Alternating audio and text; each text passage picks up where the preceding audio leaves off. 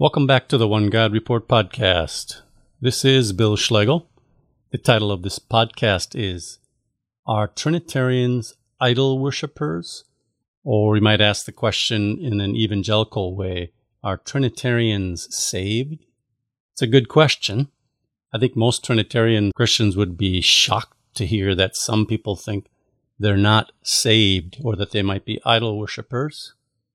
I don't know if there is a black and white answer to these questions because there are different degrees, it seems to me, and different facets to the question.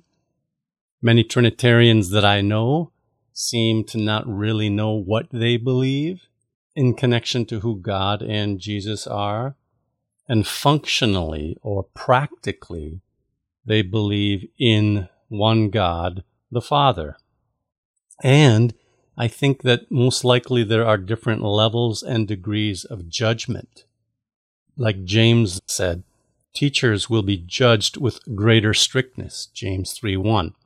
People that promote the idea that God is a tri-personal being, that sort of lead the way in maintaining that God is a tri-personal being, they'll be judged more strictly than just the average person that's heard this from a pastor for years and years and years, that really doesn't have the same tools or time even to look into these things deeper. I don't totally exonerate that kind of a person, but I think there will be a degree of judgment. However, I'm not confident that everything is going to be all right for someone who insists that God is a triune being, a Trinity, or someone who insists that Jesus literally is God.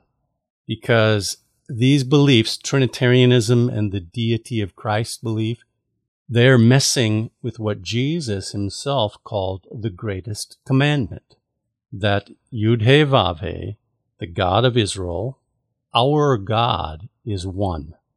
And Jesus commended the scribe who referred to God as He, with a singular personal pronoun He.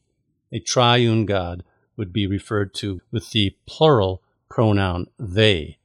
Jesus agreed with the scribe. This is in Mark chapter 12, verse 29 through 32. You are right, teacher. You have said truly that He is one. Not they are one. He is one. And that there is no other but He, singular pronoun. My wife points out that Jesus doesn't confuse the number in his pronouns when he talks about himself and his Father. For instance, in John chapter 14, verse 23 and 24, Jesus said, If a man loves me, he will keep my word, and my Father will love him, and we will come to him and make our home with him. See, Jesus uses the plural pronouns when he refers to God and himself together. We will come, and we will make our home. See, Trinitarians don't do that. I've never heard a Trinitarian refer to God with plural pronouns, but they should, because they believe that God is three persons. So they're like the modern progressive movement that mixes up their pronouns.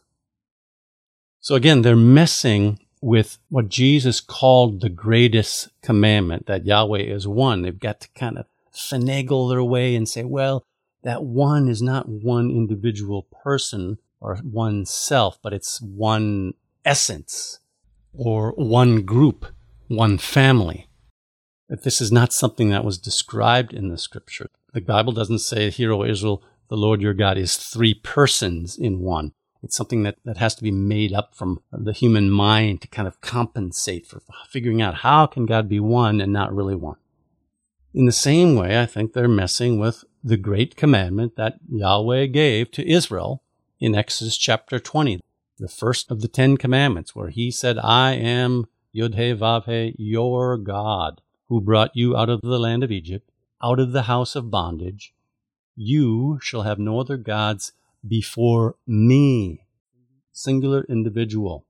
And this phrase, no other gods before me, is interesting because it's literally no other gods on my face or in my face. One of the aspects of that is it sort of has a brazen aspect to it. You're replacing Yehovah with something else, and you're doing it kind of brazenly. You're proud about it, or you're confirmed about it. You're very certain about it. You're putting it right in the face of God. Something else in his face, not in their face. You're putting a conglomeration of persons, the triune God, brazenly. Yeah, the Trinity, that's the one God. And there's sort of a pride or a confidence and a brazenness to it. So when we ask the question, are Trinitarians idol worshippers? The question really comes down to this. Who, or in their case, what, is the one God? Is the one God the Father alone? Or is the one God a tripersonal group, being, a substance? Is that the one God? A deity that has more than one person? They can't both be the one God. The one God is either the Father alone, or the one God is the Trinity. So if the one God is the Father alone, and you maintain that the Trinity is the one God, that is an idol. And we have the scriptural record from the mouth of Jesus himself, from the mouth of Paul, that the one God is the Father. John 17, 1 through 3. Jesus was praying to the Father. He said, Father, this is eternal life, to know you, the only true God, and Jesus Christ, whom you have sent. And Paul in 1 Corinthians 8:6 says of believers, of Christians, as for us, there is one God, the Father.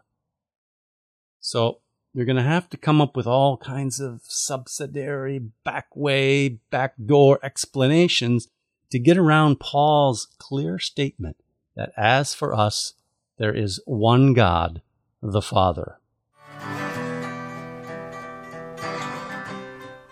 I suggest also that Trinitarianism and the deity of Christ belief is a form of antichrist, since it actually denies that Jesus Christ is a human person. All deity of Christ interpretations of passages in the Bible, like John chapter 1 or Philippians chapter 2, all these interpretations that try to say that this is about the God Jesus, among other things, they do two things. One, they denigrate the Father by declaring that someone or something else other than the Father is the one true God. Again, if the Father is the one true God, then nothing else is. No combination of persons would be the one true God. And secondly, these deity of Christ interpretations of the New Testament, they attempt to rob the man, Christ Jesus, of who he is and what he did. Since Trinitarianism, or deity of Christ belief, insists that Jesus is a God person who only took on human flesh, or he took on human nature, that means there never was, or is not now, a real human person, Jesus, the Messiah from Nazareth. Otherwise, Jesus would be two persons, a God person who's existed from eternity, and a man person, Jesus of Nazareth, who came to being some 2,000 years ago. But traditional Christianity decided in around AD 451, almost 1,600 years ago, that Jesus is not two persons. He is only the God person. The man, Jesus of Nazareth, never did anything according to this understanding. He never humbled himself. He never obeyed God. He never trusted God. He never existed. Why? Because it was only the God person all along doing these things. Now here we have to think of verses like 1 John 2, 22 to 23. The scripture says, "Who is the liar but he who denies that Jesus is the Christ? This is the Antichrist, he who denies the Father and the Son. No one who denies the Son has the Father. Whoever confesses the Son has the Father also." Unquote. So, in this scripture, who is denying the Son? Is it someone who believes that Jesus is the Messiah, the Christ, the Son of God? Or is it someone who denies that the human person, Jesus of Nazareth, is the Christ, the Messiah? 1 John 2:22 does not say, "Who is the liar, but he who denies that Jesus is God?" Far from it. People like me believe that Jesus is the Christ, the Son of God, recognizing the biblical presentation of who the Son of God is. The Son of God is never literally God in the Bible. He can represent God, but he's never literally God in the Bible. The title, Son of God, is given to created beings, especially to the people of Israel, and to Israel's chief representative, the king of the line of David.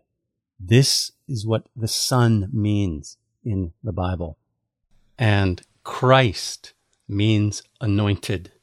In the Bible, the Christ is never God, but is anointed by God. In the Bible, the Christ is always a different being from God, distinct from God. If you deny that Jesus, a human person, is the Christ, what Christianity has been doing for hundreds of years, you may not have the Father either. But still, this question is a difficult one. Somebody not so long ago asked me, well, how about you, Bill? When you were a Trinitarian, were you, quote unquote, saved? And quite honestly, I don't know. Just this morning, I was reading in 1 Corinthians, and chapter 3 ends this way. Paul writes that you are Christ's, and Christ is God's. Now, I don't remember how I understood that verse when I was a Trinitarian and I believed in the deity of Christ. I think I probably just read over it, and my presuppositions didn't cause me to think of what it really means. Let me give you another example. I used to lead groups of college students to Galilee as part of my work in Israel, and we would go for 1 week. And for 6 of those days, in the morning, I would have us read 1 chapter from the book of Ephesians as we got going in the morning, because Ephesians is quite a lot about God working to bring Gentiles into the promises that he's made through Israel. I've read the book of Ephesians many times. And in chapter 1, for instance, verse 17, this verse, that the God of our Lord Jesus Christ, the Father of glory, may give you a spirit of wisdom and of revelation and the knowledge of him. Now, like I say, I've read this passage hundreds of times probably as a Trinitarian. I don't know how it escaped my attention that God is the God of our Lord Jesus Christ. The presuppositions, I just read right over it and it didn't hit me. I probably understood, even subconsciously, that the passage was about God working through the man, Christ Jesus from Nazareth. Or I also probably thought this is about the human Jesus, as distinct from the God Jesus, making Jesus into this kind of schizophrenic, dual-natured, dual-personed, whatever of modern Christianity. Eventually, scriptures like this did start to hit me, like Acts chapter 2, verse 36, which says that God raised Jesus from the dead, and God made Jesus Lord and Messiah. But my Trinitarian background, what I'd always been told, what I'd always studied in college and these kinds of things, it blinded me. It put a veil over my eyes from seeing what that passage said. So I don't know what my status was. I have a certain confidence now that I have a better understanding of who Jesus and the one true God are. And I use are, not is, right? Because they are 2 persons, 2 different beings. The plural are Jesus and God are who they are. So you really need the wisdom of Solomon, or like the book of Hebrews, the word of God, It's sharper than a two-edged sword. It pierces to the division of soul and spirit, of joints and marrow, discerning the thoughts and intentions of the heart. So we do have the Word of God that can divide, and that's why I would not say that Trinitarians are going to be okay. I think our role now is we need to present to people, hey, the Bible is declaring a different God and different Messiah than traditional Christianity has for hundreds of years now. And here's another very important aspect to this question. I don't have all the information. I think we have a lot, but I can't really judge the secrets and the intentions of the heart. The Apostle Paul said that somebody will have all the information and can be the right judge. The Apostle Paul states in Acts chapter 17:31 that God, quote, will judge the world in righteousness by a man whom he has appointed. And of this, he, that's God, he has given assurance to all by raising him from the dead, unquote. So one day, we will stand before the resurrected, glorified Messiah of God, the Christ, the man, Christ Jesus. Have we said in our hearts during our time on this age, we will not have that man rule over us? A mere man can't be my judge. Will the resurrected, glorified human Jesus, who has been given the authority by God to judge, will he say to us, depart from me, I never knew you? Will he say that to the person who insists in this age that Jesus is not a man, but is some kind of pre-human, eternal God or a God-man? Ironically, perhaps some Trinitarians may be saved by what many have insisted they are not saved by, and that is works. Listen to the words of Jesus, Matthew 16:27. For the Son of Man is to come with his angels in the glory of his Father, and then he will repay every man for what he has done. Or here's Paul in a judgment context in 2 Corinthians 5:10. For we must all appear before the judgment seat of Christ, so that each one may receive good or evil according to what he has done in the body. Let me make a suggestion that one of those works which have been done by quote-unquote Christians will be how they treated the children of God who believe that God is the Father and that the man Jesus is the Messiah. See 1 John 5:1. Everyone who believes that Jesus is the Christ is a child of God. Whoever loves the parent loves the child.